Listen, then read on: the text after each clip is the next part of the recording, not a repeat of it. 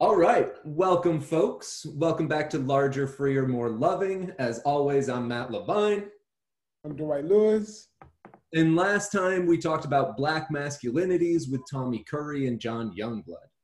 We began by talking about the Black male experience, particularly in academia, as a means of defining Tommy's man-not and the multiplicitousness of Black masculinities. Following that, we applied this knowledge as a critique of intersectionality, attempting to propel intersectionality toward new growth and understanding. And today we've got three scholars that do fantastic research on counter-narratives and counter-histories in philosophy. John Harfosh, Meena Krishnamurti, and Peter K.J. Park. And we're really excited to have this conversation with y'all about non-Western, anti-Western, and other Western philosophers and philosophies. So we're just going to start out by having each one of you introduce yourselves, starting with John, please. Yeah, thanks, guys. Thanks for having me on this podcast. My name's John Harfosh. I'm from University of Alabama, Huntsville. I'm an assistant professor down there, down here. In 2018, I had a book come out called Another Mind-Body Problem, History of Racial Non-Being. It's a counter-history of philosophy's mind-body problem. And I'm a co-founder of the Society for Anti-Colonial Middle Eastern and North African Thought. So, yeah, thanks. Awesome. Thanks very much, John. Meena. Oh, hi, I'm Meena Krishnamurti. I'm an assistant professor at Queen's University in Kingston, Ontario, Canada. And I work in social and political philosophy. And these days I'm working on a book manuscript called The Emotions of Nonviolence. And it's all about Dr. King's political thought. Awesome. Thanks very much, Meena. Peter. So yeah, my name is Peter Park, Peter K.J. Park, my author's name. And thank you very much for having me on. This is a fantastic podcast. You, Matt, and Dwight do excellent work. I'm looking forward to the other podcasts. I was just alerted that the one you did with Tommy Curry is up already, so I'm going to check that out. I was associate professor at the University of Texas at Dallas, and last year became emeritus. I took early emeritus so that I could restore balance to my life, and that would be community engagement, family time, as well as teaching and research, but more proportionally justifiable or sustainable. So I did something, I mean, we can talk about it at any point since it's kind of a different career trajectory, but yes, I did it. And luckily I had something to do, which is just return to my family, and we are involved in Korean folk medicine. So that's what I'm doing right now, and hope to stay engaged in academic life, but more proportional, or so that it doesn't overwhelm the rest of life. So I wrote a book and it was published in 2013, and it's on the rewriting of the history of philosophy and how the rewriting resulted in a Eurocentric, racist, and Greek-centric version of that history. And I will be glad to talk about it and look forward to this talk. Back to you. Hey, Thank you very much, Peter. Yes, and please, everybody should get this book. So in the introduction, we characterize you all as researchers of counter-narratives or counter-histories in philosophy. Now, this does already force us to begin unearthing what we mean by philosophy and standard narratives, right? So John, starting with your book, and I was just literally on Zoom probably an hour ago with Julie Walsh talking about your book, Another Mind-Body Problem, A History of Racial Non-Being. In that text, you talk about counter-histories. What do you mean by counter-histories, and where do counter-histories interact with philosophy?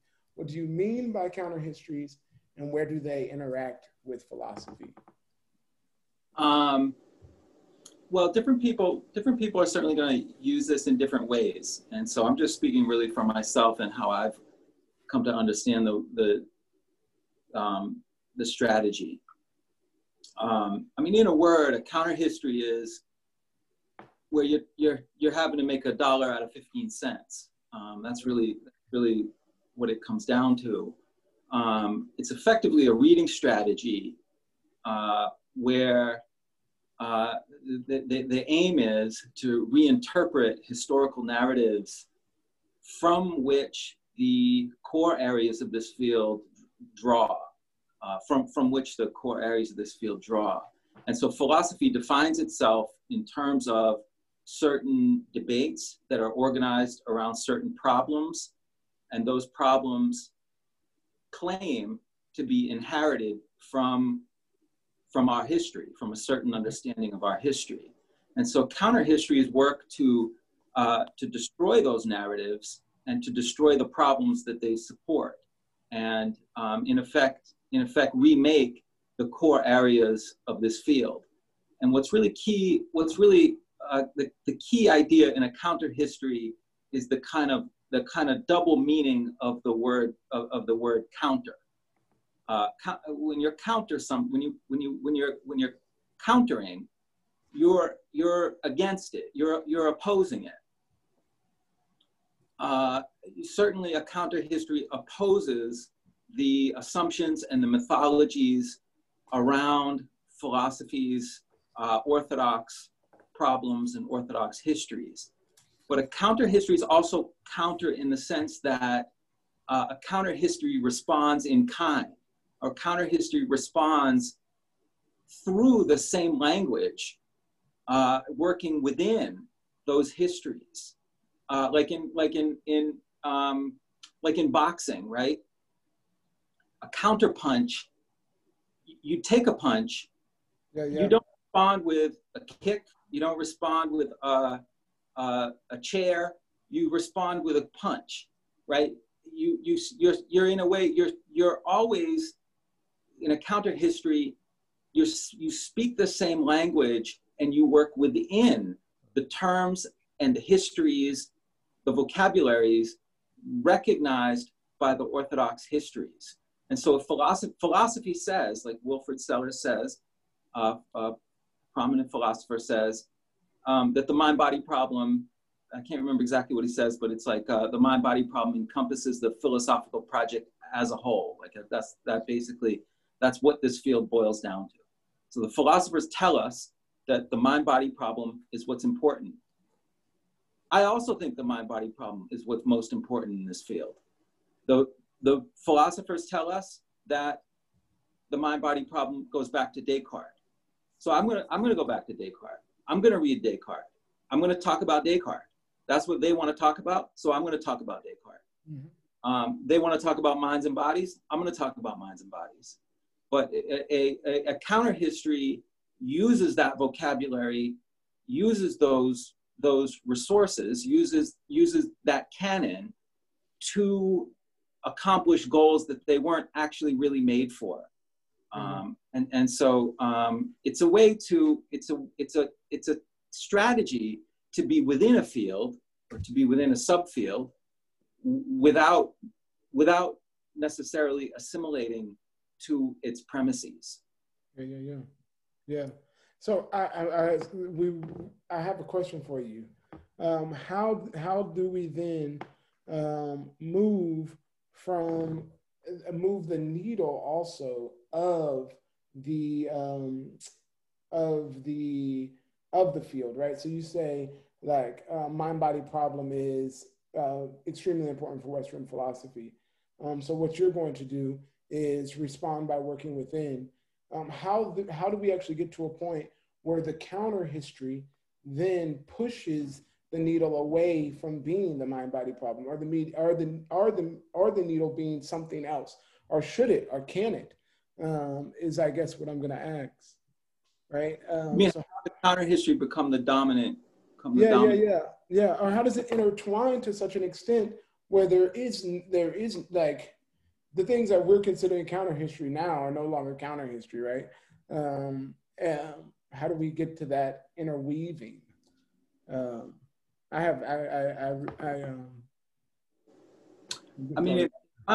my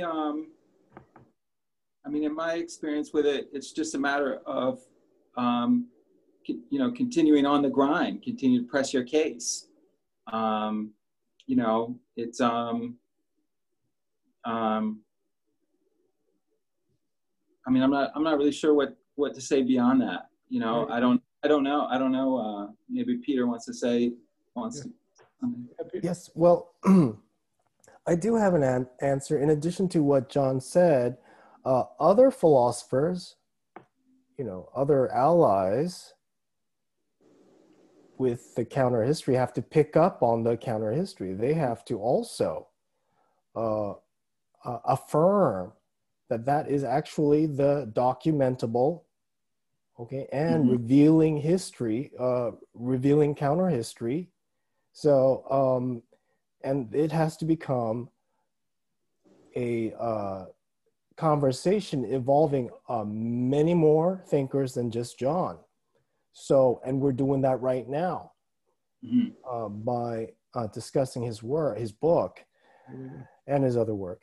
So, yeah, others have to come around to it and take a look and judge for themselves. But I think they will find that John has done good history of philosophy, and it needs to be taught. And those who are the more orthodox in terms of their training, right? Okay, they might not be partial to the counter history, but now they've been put in a situation where they have to follow up on John's claims in his book. He's written a couple of related articles. They have to follow up, and that is how the counter history stays in circulation and possibly be rival to the standard history, right, which is exclusionary and also blind towards the racial dimension of this history of philosophy, which John's book brought out. Yeah, 100%. There you are. Yeah, I think I have a little bit of a different perspective to offer. I think, you know, how to counter narratives or, you know, become dominant or at least prevalent and long lasting. I think it has to go beyond the books. Like, I think it has to hit the streets. So when we see a push for, I agree completely with the idea, not only that these books have to be written, but they have to be taught. But where does the pressure come to teach these things?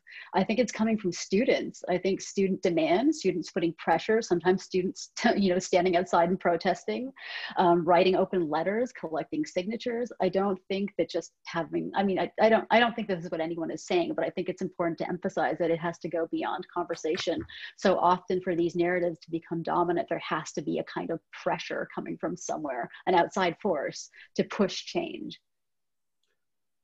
Yeah, so this is all really interesting here because you know, I do something very similar. You know, I'm trained as an analytic philosopher, so I'm worried that when I'm creating counter histories within analytic philosophy, I've got this worry of, you know, geez, you know, I hear Audre Lorde in the back of my head all the time about, you know, using the master's tools to bring down the master's house.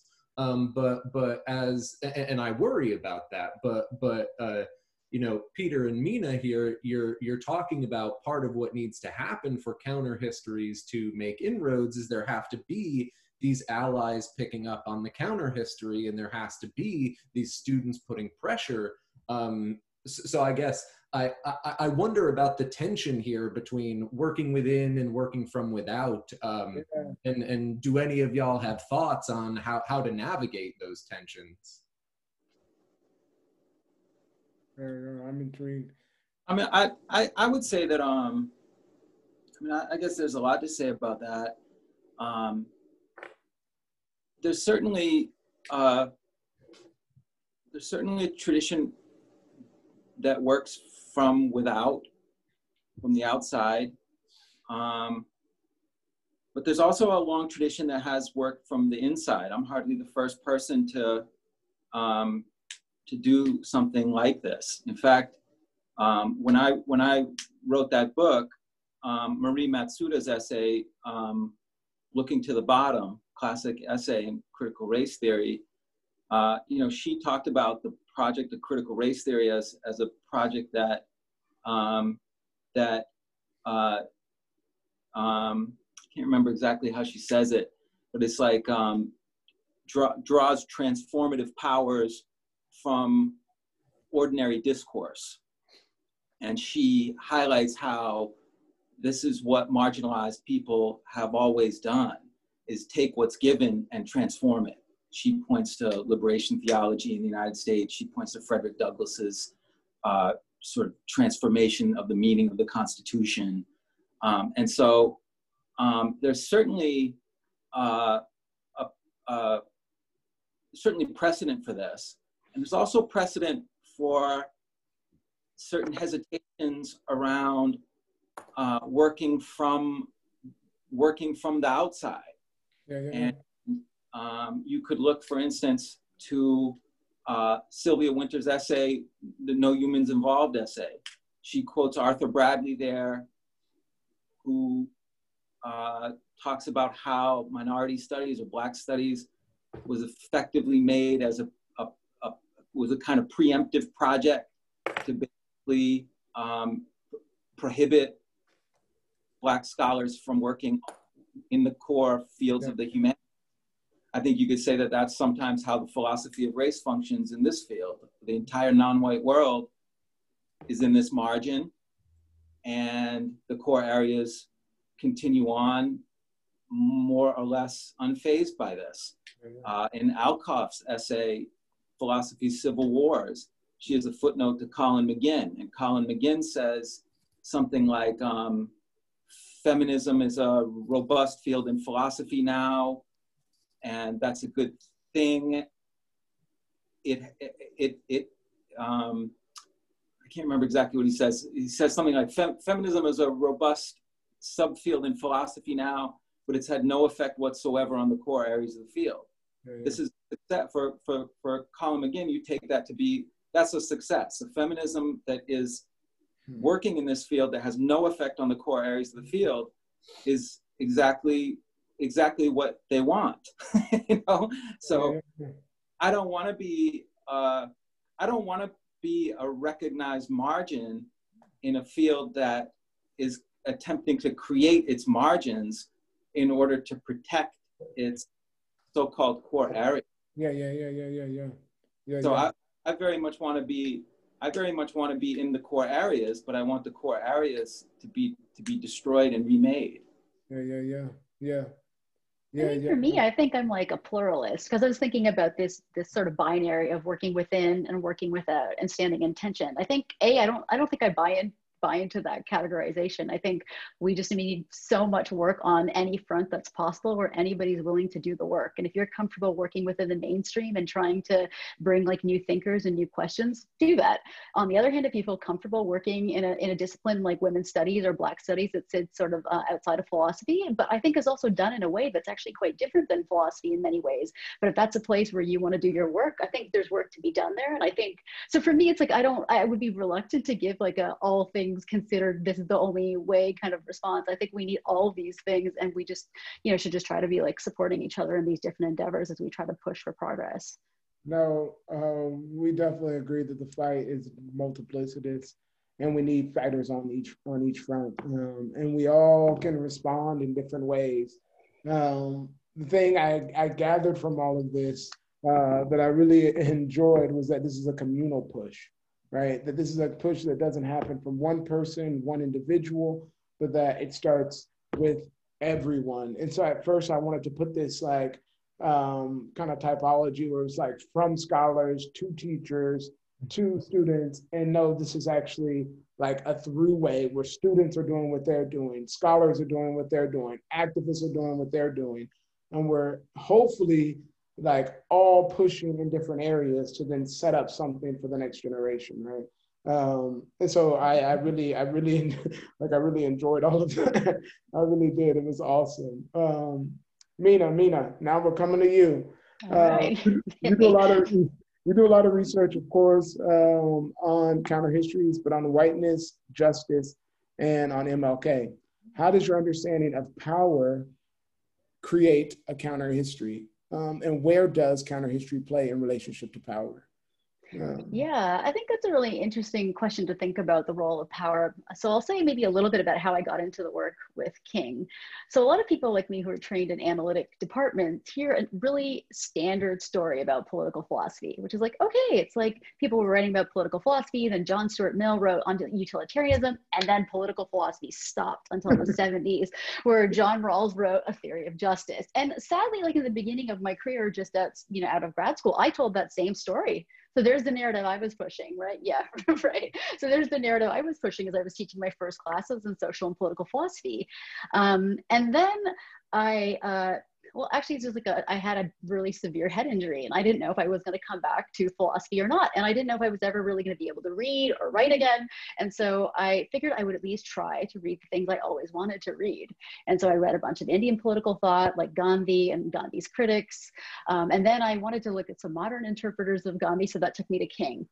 And then I realized, wait a second, to understand King, now I had to go back and read Douglass and Booker T. Washington and Du Bois and Garvey, and, and then it expanded. And then I realized, wait a second, this narrative that I've been selling to my students and been told for years is patently false.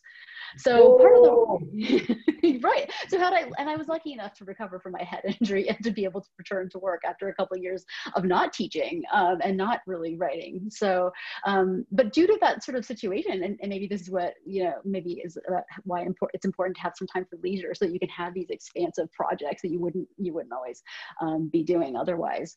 Not that I was taking like a vacation because I had a head injury, but in some sense I was doing things I wouldn't normally be able to do.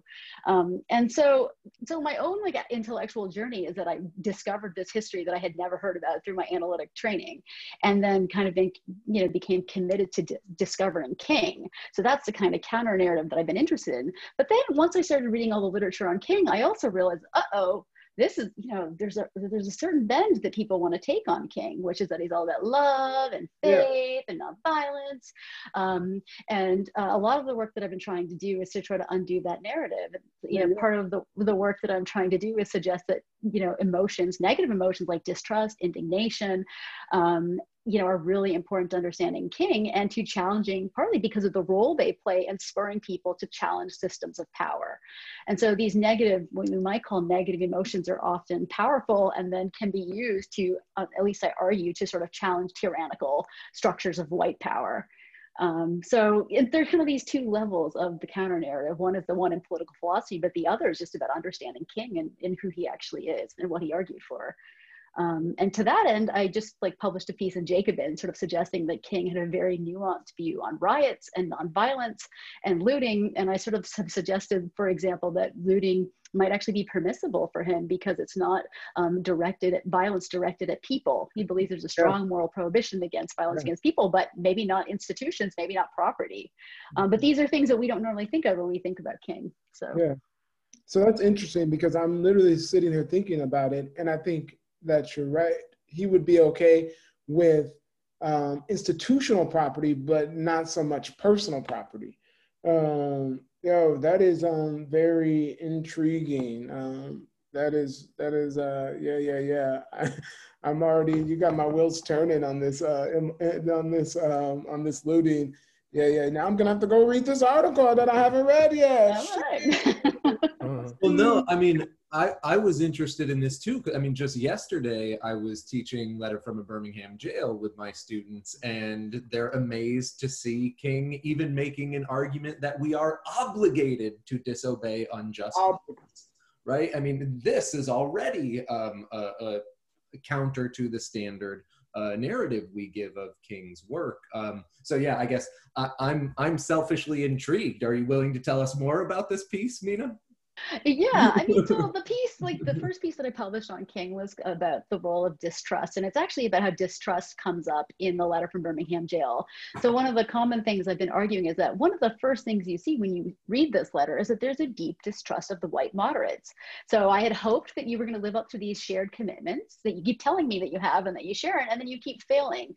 So in a way, there's a kind of call to action, not only to the white moderates, but on my own book project is really thinking about what King is saying to his Black audience, but it's a call to arms, right? Or a call to action rather, maybe moral arms, but, you know, to take to the streets and to put pressure on the white moderates and, you know, people sitting in positions of power. And distrust is like, you know, I think a core part of the letter from Birmingham jail, which I think people don't really kind of see that that's coming up there. Yeah. Yeah, that's awesome. That's awesome. I can't wait to read this article. I'm really looking forward to it. I really am. Yeah, thanks. So we've talked a little bit about some of John's work. We've talked a little bit about some of Mina's work. So Peter, I want to turn to your book, Africa, Asia, and the History of Philosophy, Racism and the Formation of the Philosophical Canon, 1780 to 1830, where you point out that these counter histories that folks like you, Mina, and John work on are not actually challenging this age-old, millennia-old story, this excessively white, excessively European, excessively Eurocentric history of philosophy is actually relatively new. So could you tell us a bit of the genesis of that and some of the work you've done there, please? Definitely. So yeah, in my book, I do historically investigate the origins of the excessively white and Eurocentric version of the history of philosophy. And actually it is the history of science and thought of any value. Mm-hmm. So, but taking a kind of philosophy focus of it to keep it more streamlined, is that by the late 18th century, and because I was able to do historians research, I can even get specific, by the 1780s, there's a change in the way that philosophers and also historians of philosophy are writing an account of their own discipline. What is philosophy, which has to occur as the topic of every lower division course in philosophy at some point or another. The way that question of what philosophy is often answered is through recounting the history of the thing. So there's a role here, important role of the history of philosophy in philosophy pedagogy. And all of you can see this instantly, so I'll stop right there. The older histories recounted the beginnings of philosophy in either Egypt or somewhere in Western Asia. Could be Phoenicia, could be Babylon. And then there were variations on this Eastern origin of philosophy. Some thought that India was a precise beginning, a geographical beginning. And of course, there were some partisans for Chinese origins. So now, all of these histories are simply based on what Europeans have as historical sources. And what they did is they simply read ancient Greeks and Romans saying that philosophy originated in the East. And they said that philosophy originated in Egypt. So that is what is in the histories of philosophy in the modern period, but just until 1800, a little after 1800. Change takes a couple of decades. So and why the change? Yeah. Why the change? Well, you know, there are a couple of ways to explain the change, but one is to look at the sources, the change in information available to philosophers. And they are now starting to draw a lot on information coming in from the world outside of Europe. And so we're talking about sources by European observers traveling and doing their colonial activity in other parts of the world. So we're talking about sources that are racial descriptions of other people, racial cultural descriptions of other people, ethnography. There is also medical treatises based on medical experiments done on non-European bodies as well as European bodies comparatively. They also drew on publications that were part of the abolitionist debate, pro and anti-slavery tracts. These sources also contained information on the non-European peoples, right? Obviously, peoples of African descent. So these sources are now being used. And so basically everyone is needing to update, all the philosophers in Europe are needing to update their anthropological ideas to the latest trend, okay, or the most up-to-date information concerning anthropological questions. And they're drawing from basically writings. There's plenty of publications, right? Because we have print technology.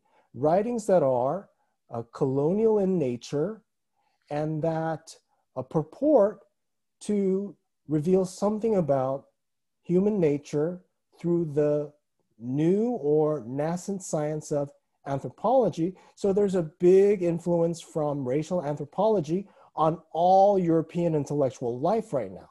And that anthropology is only possible because of European colonial expansion and the transatlantic slave trade, where a lot of anthropological knowledge is being created. And of course, transatlantic slave trade involves at least 3 different races, okay, that we're talking about making observations of. So that version of the change is not so much highlighted in my book, but if I had a follow-up, it would be to bring out the colonial context of the rewriting of the history of philosophy so that it became Eurocentric. It was clear already by around 1800 to the historians of philosophy that philosophy originated in Greece because philosophy to them is part of white civilization. Oh, yeah. It's really good. It's really good. So this is right away. I've got to I'm going to say one thought, and then I'm going to bring in John and Peter because I think that there's a connection here, especially with 1780s and John, the 3rd chapter of your book. But one of the things I was thinking about too in relationship to why this particular change is in Europe, right? We see this big move that's happening, especially all throughout Europe in the 18th century, is this move to the common people, philosophers, educators, academics writing in the common tongue, right? And so common people are now able to read. Common people are now able to be educated. And so if you allow yourself to say that the best of you comes from, like if the academics are saying the best doesn't come from within, then it actually can break down hierarchy in relationship to purpose, in relationship to something like John's book, or in relationship to nationality. And so it's actually going to push on this narrative of placing yourself hierarchical at a higher level, especially in relationship to to taxonomies, right? Especially in relationship to ethnography, right? It then doesn't allow you to take this position of superiority that allows you to then say, I am better than this other person. If the common people don't believe it, then it's like you're really screwed. The academics can have these like broad minds, but when the common people also think like that, that's when your country is in a little bit of disarray, I think. But I want to start there to really zoom in on hierarchies and on purpose in relationship to Kant, right? So John's 3rd chapter of his book really talks about Kant and the way that the mind-body problem plays out especially how Kant has a racialism that takes place, but that runs alongside defining cultures in particular ways, right? Based on their inherent purpose in the world, right? And so I'm wondering how you might think, or how John, you might think your work might connect with John's here at this movement of changing this question, of changing our answer to this question of what is philosophy at the end of the 1780s, when Kant is doing his work, when we're really starting to see the shift towards scientific racism. We're really starting to see a real shift in the way that hierarchy is seen. I'm just wondering if you have anything to add into why this answer changes around the same time. I know I threw a lot at you there. Yeah, I agree with what Peter says. I mean, certainly, depending on what you're looking at or where you're looking in the world, there are going to be different contexts and different influences and different determining factors. But yeah, I mean, I just would add that in a few different ways, there's an economics to the whole thing, of course. If you just look ahead a few decades to the mid 19th century, Said tells us in Orientalism that when European countries invaded and colonized the Middle East and North Africa, they brought with them the Orientalists. They brought academics with them. Napoleon III brings Ernst Renan with him in order to basically write a theory of who the Arabs are and why they're to be occupied. And so that's why Said always says that there is a kind of ideology that runs out ahead of the practice, these practices. What Kant is writing a philosophy, a theory, an ideology around the worthlessness of the non-white world. And in that worthlessness, their lives and deaths are really of total insignificance. And that's really, I mean, Kant always goes in on the Fuegians, right? If you teach Kant, you can't teach Kant's ethics without him saying something about Fuegians at some point or another. And a few decades after Kant writes that stuff, the Selknam genocide will really decimate the Fuegians. And so there is a concrete violence and a concrete occupation of resources, a concrete colonial apparatus that is always hand in hand, even if Kant isn't as intimate with the occupations in the way that Said shows us how the Orientalists were. But there is a concrete violence that often or almost always follows with these theories. They're much more than just theories. Yeah. There's a purpose. There's a purpose for why they're being written, and there are concrete outcomes to it, and they can be interpreted different ways. As I'm sure Peter knows better than I do, there are lots of disagreements about how to interpret these travelogues. There are reading groups around Europe. I think I remember reading somewhere that the second most popular form of literature in this period in Europe were the travelogues. So lots of people are reading these books, and lots of people, they're interpreted in many different ways. It's just, we consistently fall in love with the most evil interpretations of them, not among them. So. No, it makes it, right away I'm thinking about the ways that power can't, at least it makes me think that power can't just be an ideology, but power actually is an action. And you've got to actually implement that superiority over other people's. With that being said, it brings me back to Mina to ask you a question about this exact thing.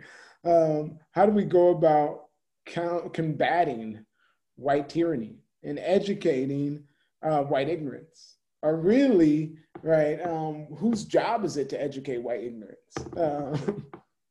Yeah, there's a lot there in those questions, Yeah. and I think they're questions I think about all the time. Uh, yeah, so I mean, I think there have obviously been different waves of thought, and we're seeing some of them resurface now. So one view is what we need to convey is a certain kind of propositional knowledge. We just need to give people facts.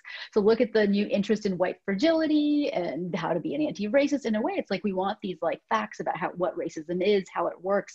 And there are obviously some people who think that's enough to make things change. Then the backlash, right, to that narrative in turn has been, that doesn't seem like that's going to be enough. We have to draw attention to, not only just factual knowledge, but to something else. And I think that's a debate you see in Black political thought all throughout, right? Everybody from Douglass to Du Bois to, people that come later, like Malcolm and Martin, are having these same conversations, like, and we see Du Bois give different answers at different times, right? In the beginning, he's like, moral education is the way. Later, he's like, moral education didn't work. Everybody knows slavery and racism are wrong, and yet they're not doing anything about it. Ida B. Wells gets all her facts about lynching out there. Nothing happens. I actually think of Ida B. Wells as a case in point, and did this amazing work and distributed it. She suggested various policy proposals. They were never taken up, right? Anti-lynching proposals. So to me, that isn't enough, which is partly what's drawn me to think more about work in sort of Black aesthetics, thinking about the role of poetry, photography, and visual images in particular, and the role they might play in educating people. So I think we need those facts, but then maybe we need more than that, and maybe literary art and other forms of art are ways to get there. And if that, then I'm going to go back to the answer I gave before, which is that we also need a social movement to put pressure on people. So I think it might be again, I'm likely to say that it's a combination of all of these things together. No, that's. So I'm sorry, I'm stepping in, but does anyone else have anything else that they want to add to combating white tyranny? Just throwing it out there. Well, I would just add that the kind of work that Mina's doing, I think, is really essential because at a certain point, there is, I think, especially, I hate saying this, but certainly today, there is a need to kind of strategize actual actions. And it's not clear that the university is the place to do this. Yeah. I'll just throw this out. I mean, it's just, I don't know how much we really want to get into this, but, the university continues, it's certainly the humanities and the liberal arts continue to become more and more a branch of the American military, at least in the United States, in terms of how our funding happens and what we end up talking about. Even the liberal arts is increasingly infected with this kind of, this development of subfields that are part of this quote unquote national security apparatus. And I think that why Mina's work is interesting and why it's important is because it draws from thinkers outside the university system. And one thing that I think that really helps the conversation is to look back at movements around the world that have been successful, whether that's in Vietnam or in South Lebanon. We should consider reading and teaching works by authors that have had some success in combating colonialism and seeing what are the terms of their thinking, what are the parameters of their actions, what were they doing. I think that's important to to emphasize that it's probably not us that's coming up with this. Probably we should be listening to people that have already done things. Mm-hmm, mm-hmm. Yeah, I think that that's a really helpful way of putting it. And I think what's interesting, at least from my own like work in this, is that it's actually been philosophically really important too, because I think the way that I often now think about King as someone who read a lot of philosophy is that he was taking theories, for example, like about, say, the sentiments or about empathy in particular, that seemed in some sense there were all these tensions about empathy, how efficacious it were, what kind of barriers there might be.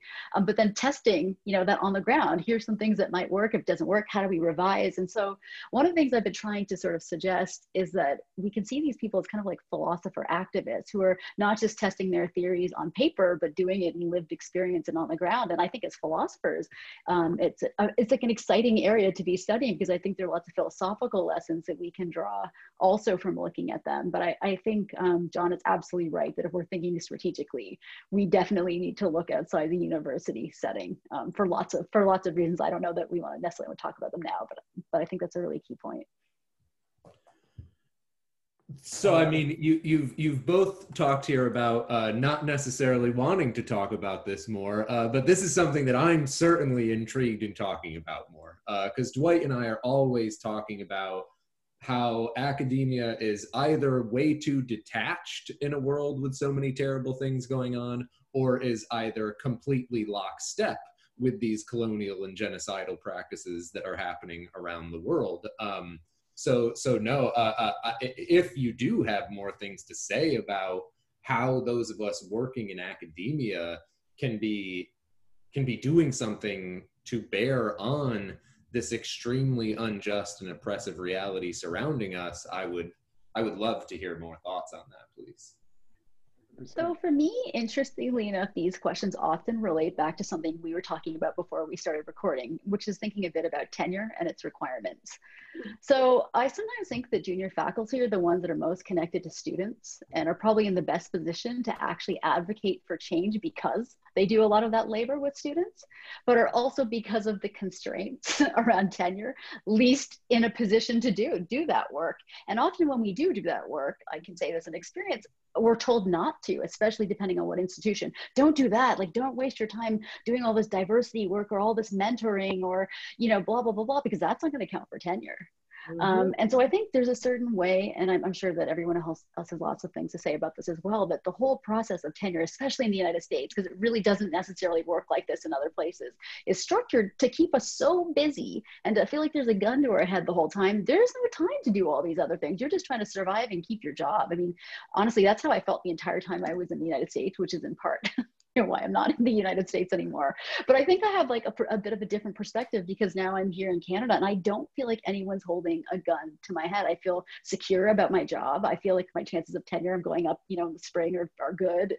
So I don't feel worried. And if you're not worried, I have more time to engage and connect with grassroots organizations in Kingston, to be involved with people who are working in anti-incarceral movements. And it's not to say I wasn't doing that work before, but I have more time for it and I can dedicate myself in a bit of a different way. So I do think some of these things are like about tenure and are also connected to these issues.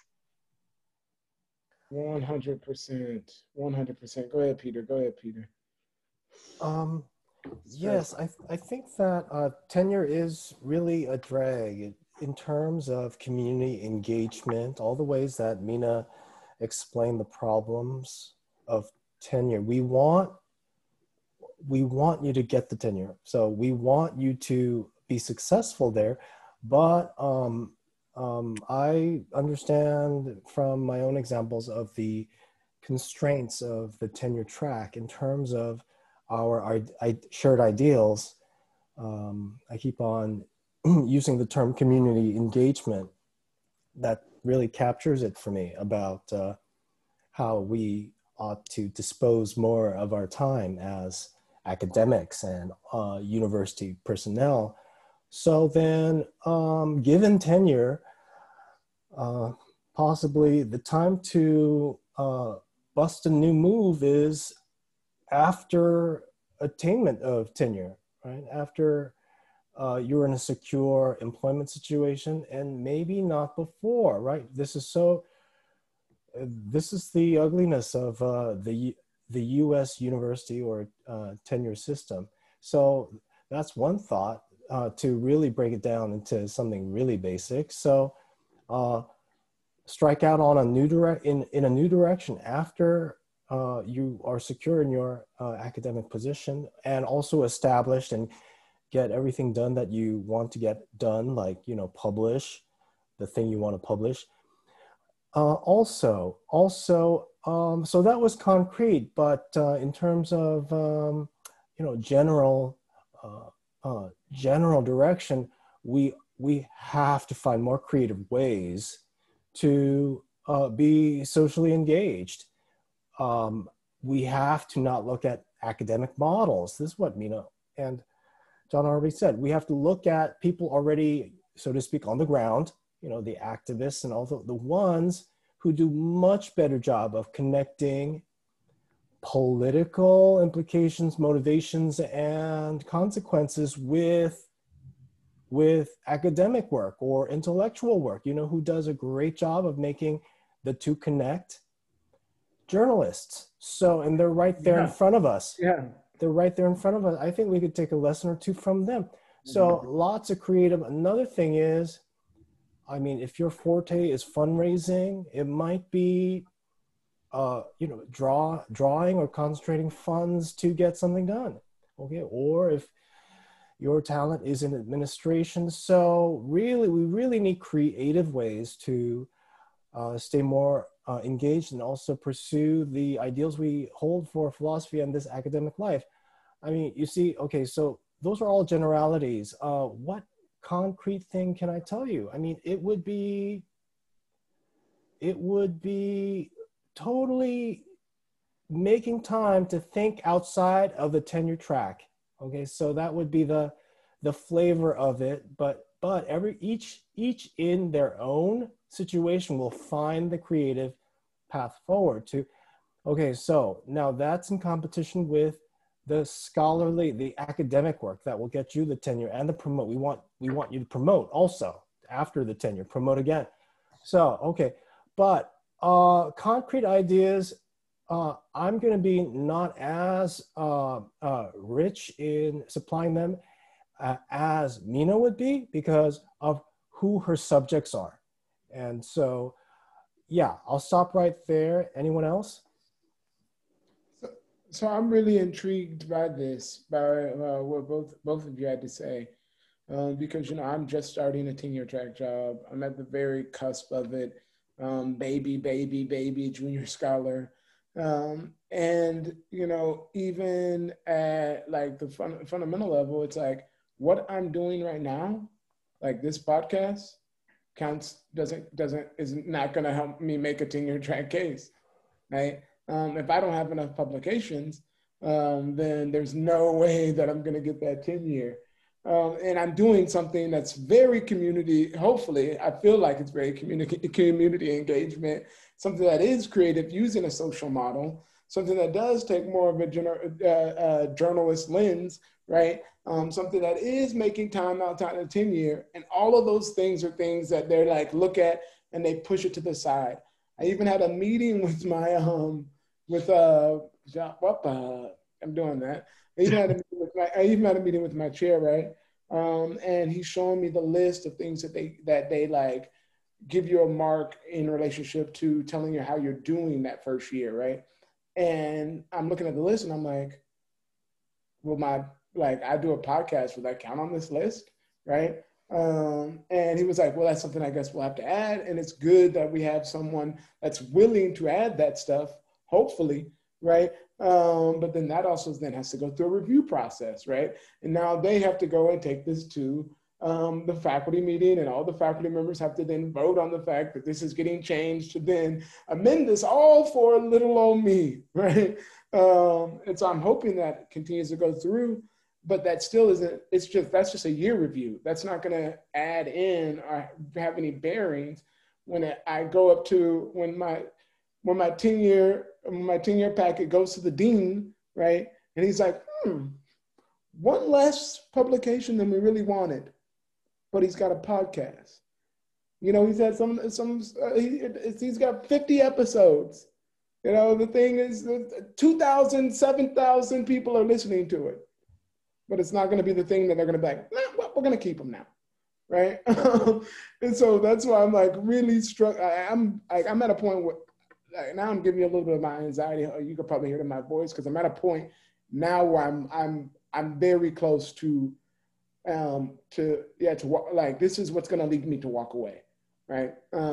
This is it. Where I am giving so much energy. And if I walked away, I could walk into a job where I was making $20,000 to $30,000 more in 3 months and having a 9 to 5, right? And not have to be like, am I gonna get tenure? Like, can I still engage with the community? And so I'm really, and I think it's like, this is also why people like me are not staying here. Yeah. And then also why we can't get that group that we were talking about at the very beginning in relationship to counter histories to actually make the counter history happen, right? And shift the needle, because it's like, this stuff is like community engagement stuff is not valued in the university. And so I'm like literally laying my chest out on the table.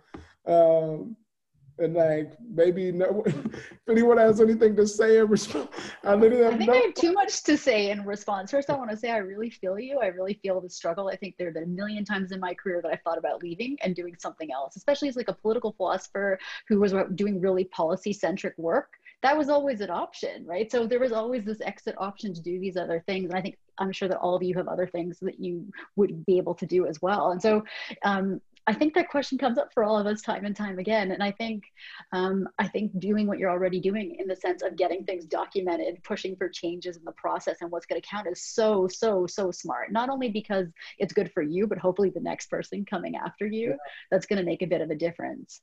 And I think the other thing is that we have to have a discipline-wide, academia-wide conversation about tenure and what really matters for tenure. And why do we care about tenure in the first place?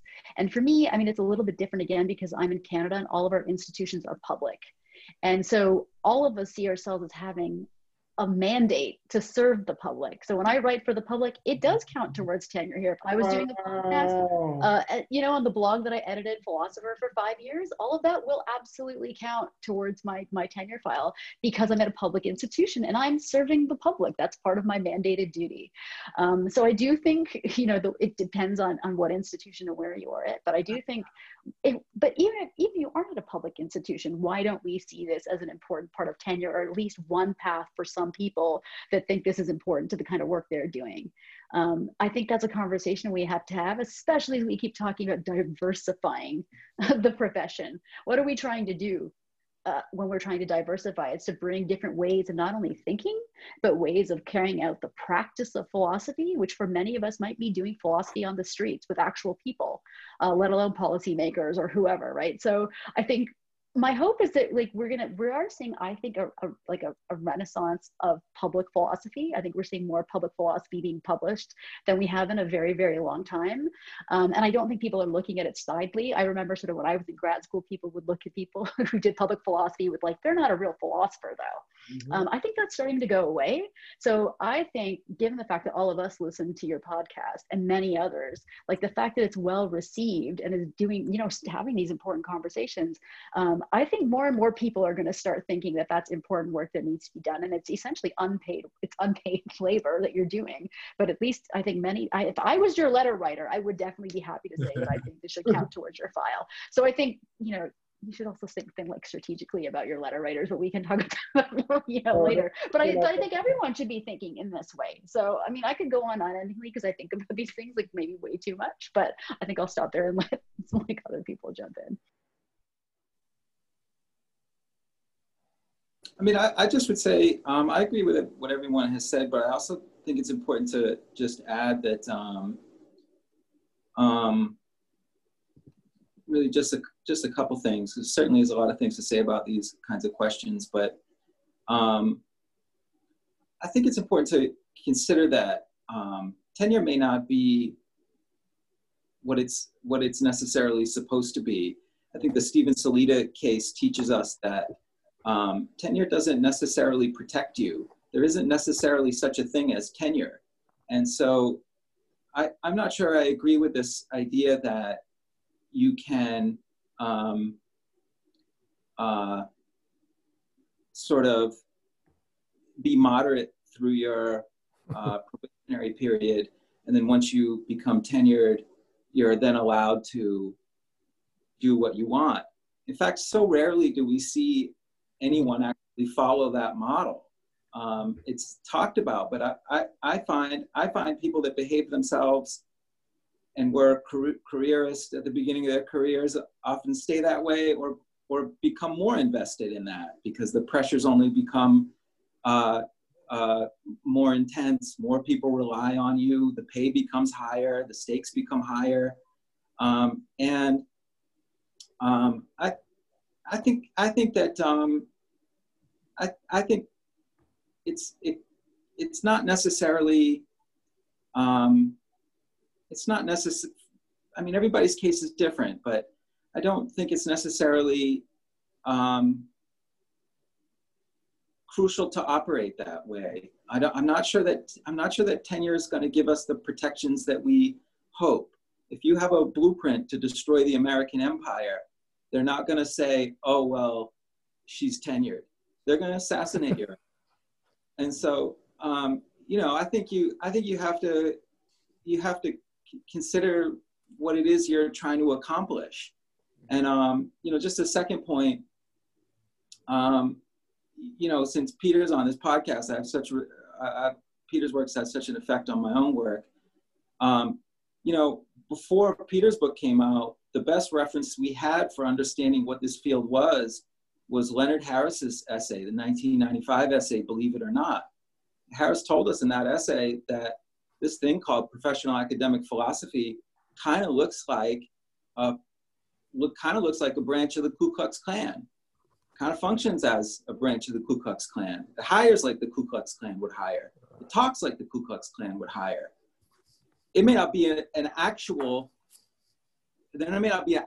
cause and effect relationship between professional academic philosophy, or he's talking about American philosophy, but you can certainly extend it. There might be an actual cause and effect relation, but this field certainly looks like it's in line with the wishes of the Ku Klux Klan. And I think that young people should ask themselves how badly they want to be tenured by the Ku Klux Klan. I'm not sure. I have things that I want to say, and I'm going to write them in my books. And if at the end of the day, the Ku Klux Klan doesn't want to hear it, then I can stand on my own 2 feet. And I think everybody here has said that in their own way, that they'll just go into another field. But I mean, the fact that philosophy is an institution among any other institution in a racist society. And so if we're going to destroy or remake a racist society, then philosophy has to be part of that struggle. And so there is reason to be within this field. There's reason to be strategic about how you proceed. But I think you should always be realistic about how much the university is going to protect you, given what it is you actually want at the end of the day. Philosophy is not going to protect and celebrate,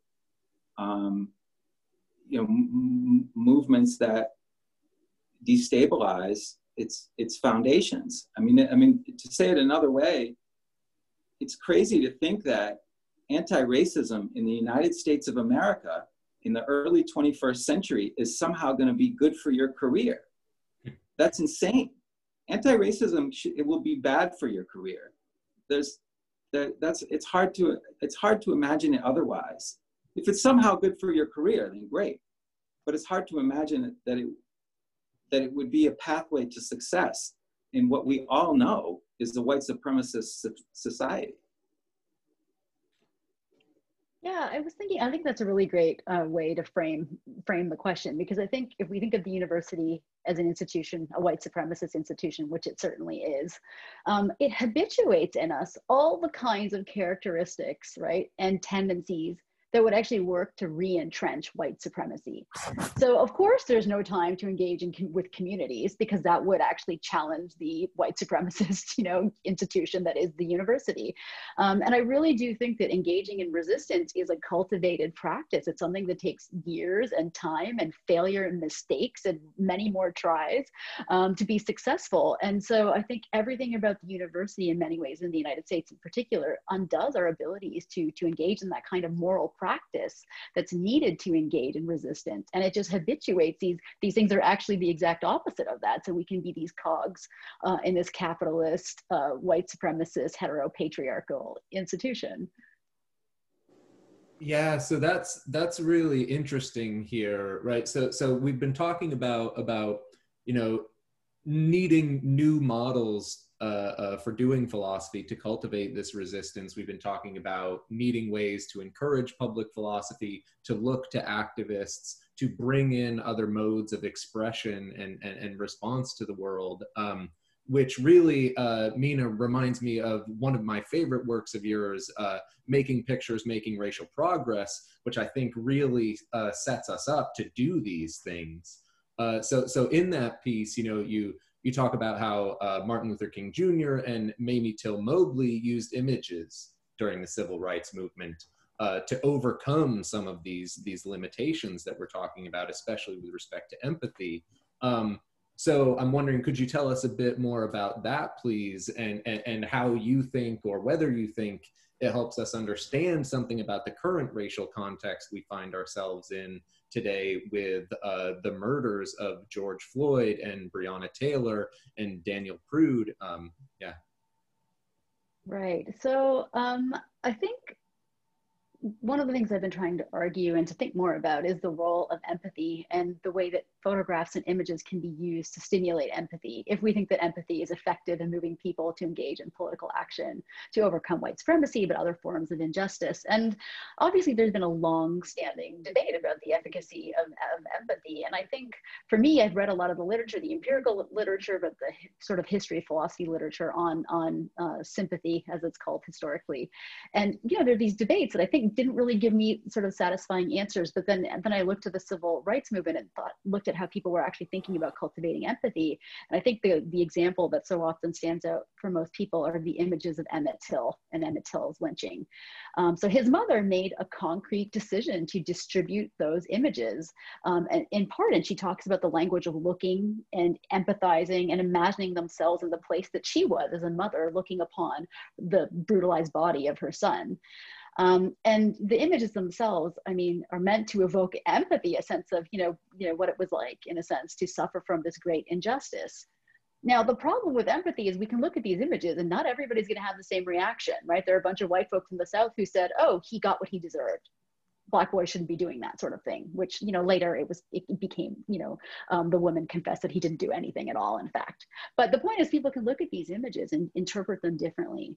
So looking more closely at the details of these images and how they are distributed, the images themselves, some of the images that were in the Life magazine spread, if you notice, were not just the images of Till. They were images of the actual funeral with his mother standing in front of the coffin. And on the coffin were images of what Till looked like as a boy. So that image in itself already, and you actually then see other images of the broader Black community, thousands of people attending the funeral. Now, one thing that it's trying to do here is not just to evoke a sense of empathy, but to show there's a group of people that were impacted. First, there's like the innocence of Emmett Till, the mother. Of course, many women may start to empathize, but it's the impact of the broader community. And the fact that then, Mamie Till herself, traveled to various rallies in the country and gives a story and talks about it and links it to the broader systems of racial injustice and the policing of Black bodies that were happening during Jim Crow. She gives a kind of narrative, a counter narrative, we might want to say, in the frame of what we've been talking about, to challenge the dominant ideology of white supremacy. And so the images play this piece to stimulate empathy, but you have to draw everybody's eyes to sort of the structural context of the injustice, that happened in the first place. And so the goal is not only to get people to empathize, but to see that what's happening and how terrible it is a great harm, but it's a deep injustice that has to be remedied. So the hope is that in doing some of those things, we're already starting to channel people's attention to the structural injustice that needs to be remedied. It isn't just, one person, but many people who are, at risk of suffering the same fate as Emmett Till. And so I think those images were powerful because they managed to do so many things. Even the images themselves are so powerful in the fact that they call our attention to the structural causes of this individual victimization. Oh, that's exactly what we need, is an attunement, something that grabs us and actually allows us to place ourselves in that position. We see, I struggle with Emmett Till probably a little bit more than some, not most, but some people, because I imagine, someone like my mom having to deal with that. If only other mothers could imagine their sons and daughters and children having to deal with the same thing, I think we would be in a much better space. Like you're saying, if we had that empathy to do that, we'd be in a much better space. I wanna ask one last question that has to do with images, especially in relationship to Blackness and all other marginalized peoples, and also in relationship to philosophy. So we see right now, if you're looking for a job in philosophy, right now you're really coming across one posting. And the posting is, and I'm going to call the name of the school out because it is what it is. We all know what it is, University of Chicago. Right. My question for you guys, if you've read this posting, is how is this job posting not a counter history? Or is it a counter history? Or does it lead us to focusing on the normative origins of philosophy, which would be a counter history to Peters, right? Does this job post present as something that's a counter history or not, right? And that's the question I'm really trying to get at. We're looking at least I'm looking at these job posts all over the place over the last 3 years. And it does look normative to a lot of these job posts. But the real question I'm getting at is not just UC, right? We're actually talking about all of these job posts. Are they counter histories? The ways that they are trying to acquire diversity, is that a counter history? Right? Well, to start off, I think the ad looks more inclusive. Okay. There's like a separate call out for African American philosophy. That's great. And there was still the large grouping of non-Western. Right. So it's I think it's not one thing or another. But it's trying. It is one step forward in the inclusive direction, though, because I know the others on the panel are going to be more critical than I am. I'm going to give it some cred by saying that it's stepping in the inclusive direction. Okay, but we really want to hear how you read the ad.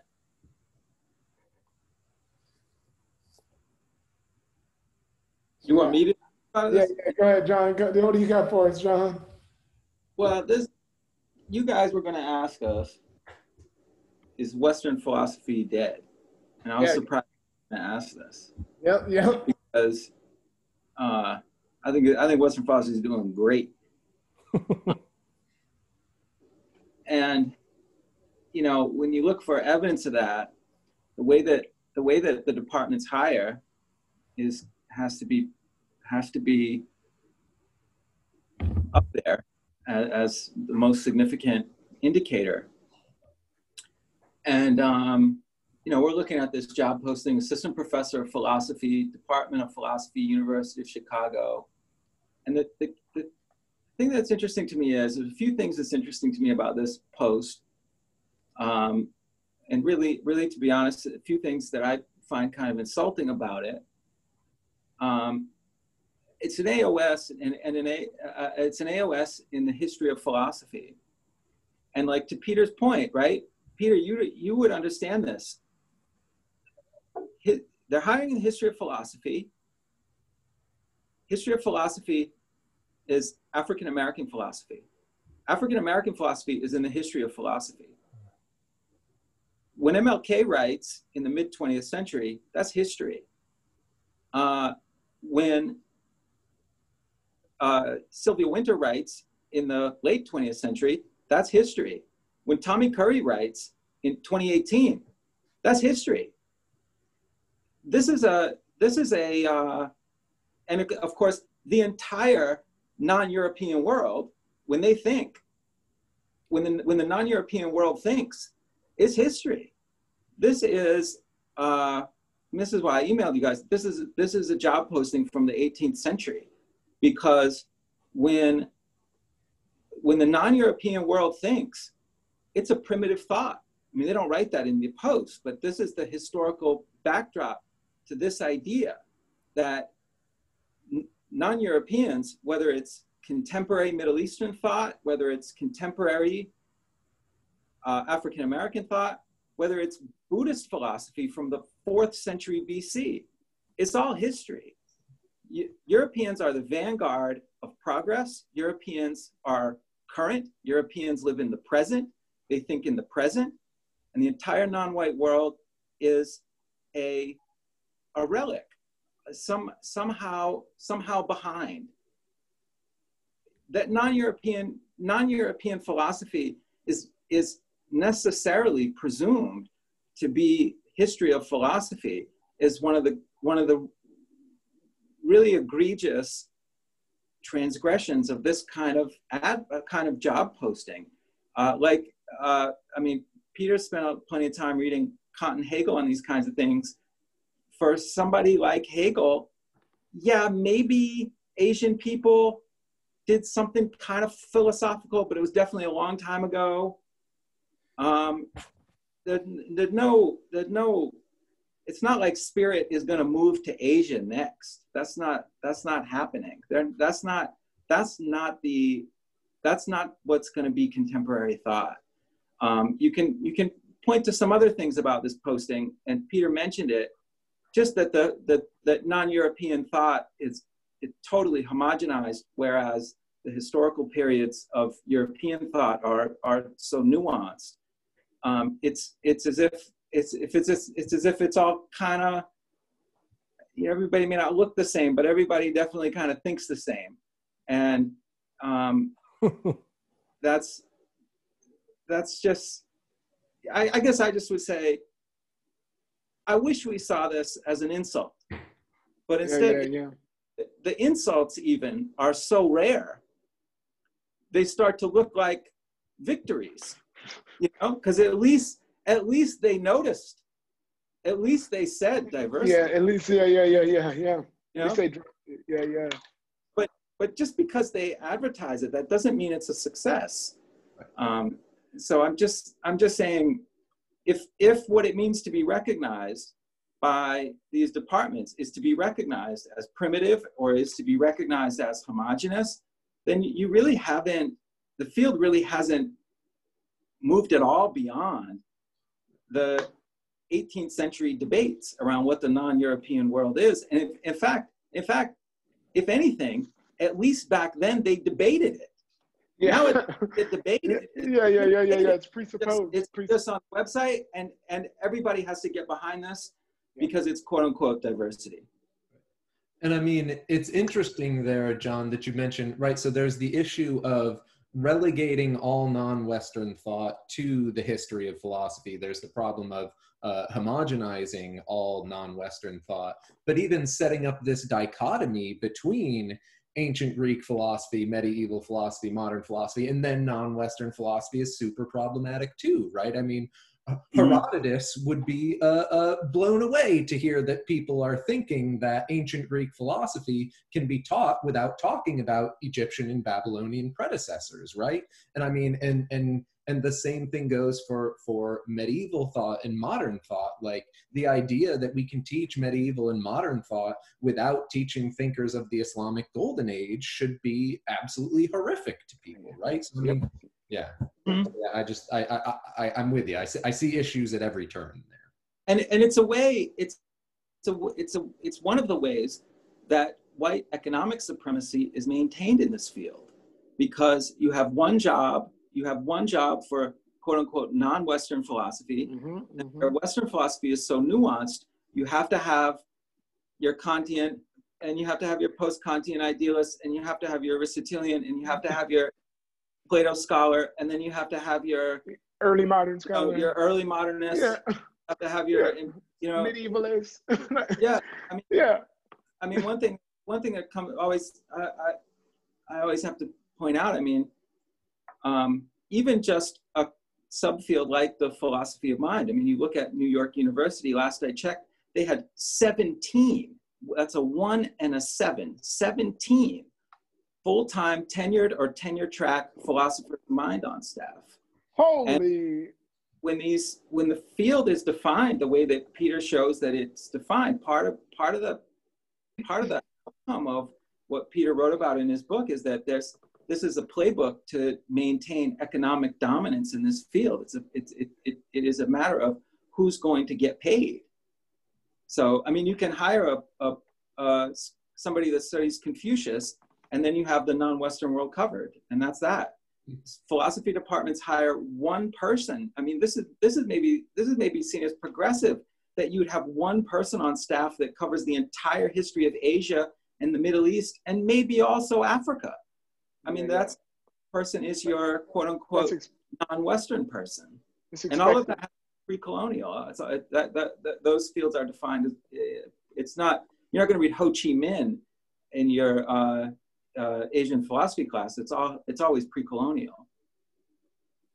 Yep. So,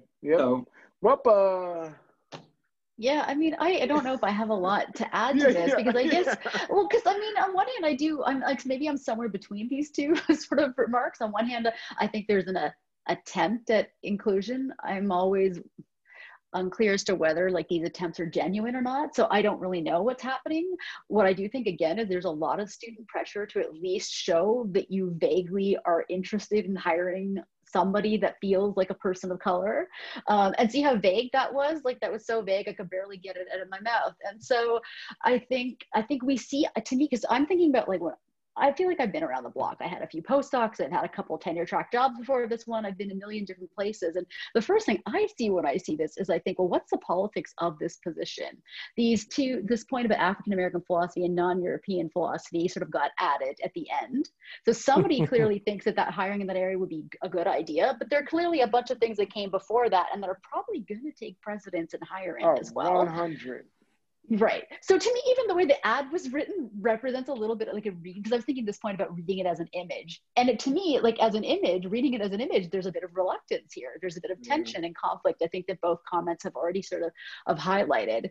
And I think, so on one hand, there's like this attempt to be inclusive, but on the other hand, there's a tension about it. And I think we see that. And I think the reason I want to mention this as a person who is as who've been tokenized a million times in a million different ways, whether it's a conference and I'm like the only woman of color, or the only woman of color on a panel, or the only woman of color on a long list for a job. Like, you know, I was thinking about this point about whether it's insulting. John was saying, like, you know, we can't even get there because it's so bad in a certain way. Which, you know, I think that might be right, but I definitely do feel a kind of like, even when you want us, look at how much reluctance there is, and in what a tokenized way.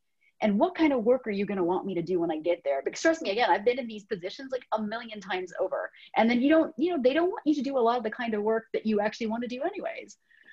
So I think the struggle is so real. I'm so thankful on the one hand that there is a job like this. When I think about grad students who are on the market, who are working in African-American political thought, and, you know, in my case, maybe some students I'm working with on Indian political thought, I'm so thankful that this job exists. But on the other hand, when I think to myself, what kind of career are they going to have, especially looking at my own career trajectory, I feel so conflicted about whether I think this is a good thing or not. Yep, I feel it. And the first thing you were talking about when you talked about the African American philosophy and the non-Western being at the end, it just took me right back to the image of being at the back of the bus and having that sign in between, right? It's the first image I thought of in my head.